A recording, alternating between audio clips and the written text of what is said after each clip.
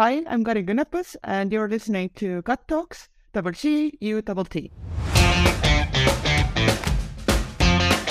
Hi everyone, I'm Maria, and welcome to Season 3 of Gut Talks, double G, U, double T, a podcast about business, design, and gut feelings.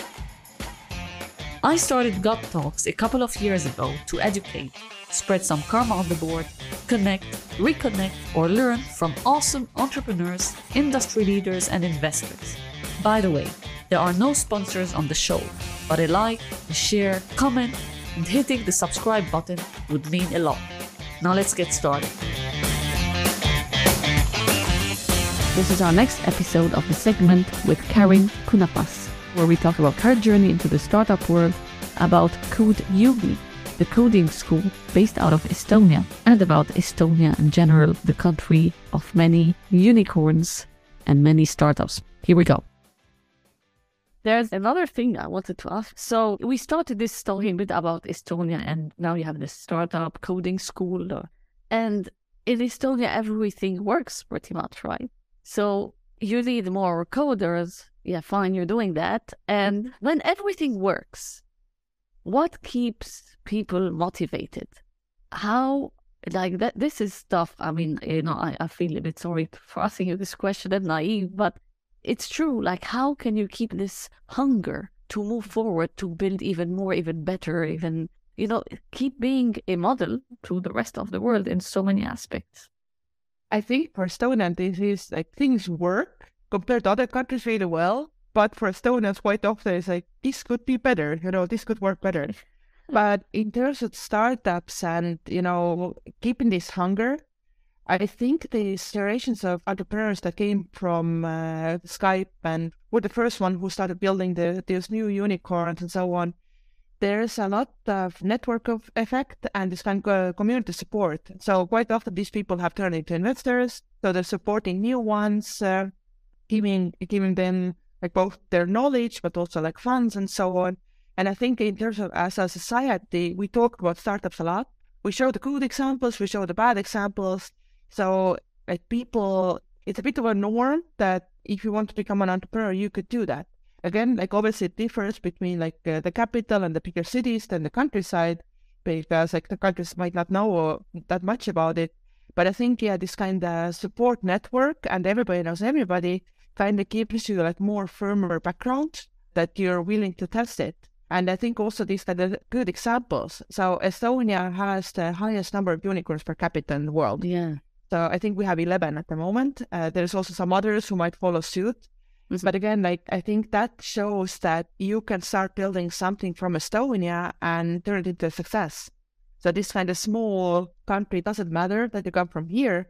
And I think Estonia also has this kind of good reputation. So like if entrepreneurs or investors, somebody from Estonia goes outside in the tech world, people know about Estonia. In the regular world, there are a lot of people who have no idea what Estonia is or where it is. But in the tech world, I think we have managed to build this kind of reputation that if there's an entrepreneur coming from here, then people do support it and also somewhat trust it. Yeah, and I've heard it a few times, like even investors, when they hear that the tech is, or the team is in Estonia or whatever, that's it. You don't need to say anything, basically. But yeah, if you talk about the common people not in tech, I heard this from an Estonian, actually. He was telling me that when he goes to the US, he says, when they ask him, where are you from? He says, I'm from Europe. But I've had it, so like I've said it, that I'm from Estonia. They're like, Austria? I'm like, Estonia. Okay. And for Estonia, it's always like, okay, Estonia, where it is, like, okay, it's like, do you know where Finland is? Like, below Finland, there's three small countries. We're the top one from them, and so on. So yeah, like, not that many people actually know about the country, and even in Europe, which is surprising to me. So, in Europe, really? Yeah. Wow. I went to Copenhagen last year, and then I met some Danish people, and they did not know where Estonia was, and I'm just like, I feel a bit sorry for the school system. Yes. Instead of saying like Finland, you could say, do you know where Skype comes from? Otherwise. Yeah. But like Skype, I think, people. Yeah, I think now there's also point is really good because we're doing a project with Uganda, and then I was talking about Estonia, and then I said point, but none of them knew that point came from Estonia. I don't know what country they were thinking about, but I think point might be known, but I don't know how known it is that point is actually from Estonia. Yeah. The thing is, in the startup world, when some people don't, because startups are global, not everyone cares like, where does this come from? Maybe because that's so global. So it's just given, which is very interesting. That, I mean, it's just in this culture, I guess, the startup culture, that you get that. You don't get everyone asking, where does this come from? Or you would assume it's coming from Silicon Valley. Yeah, exactly. So it's like, if there's kind of new tech innovation, I think for a lot of people, it's a bit hard for them to understand that the big innovation can come from like small place, which maybe it's not like the richest country in the world and so on. So, but that people can come up with big things from there that actually expand globally. It starts with the gut. It ends with the gut. It's in your gut. Gut Talks. Thanks for listening. Subscribe, share, or like to get notified about the upcoming episodes of this segment and upcoming segments.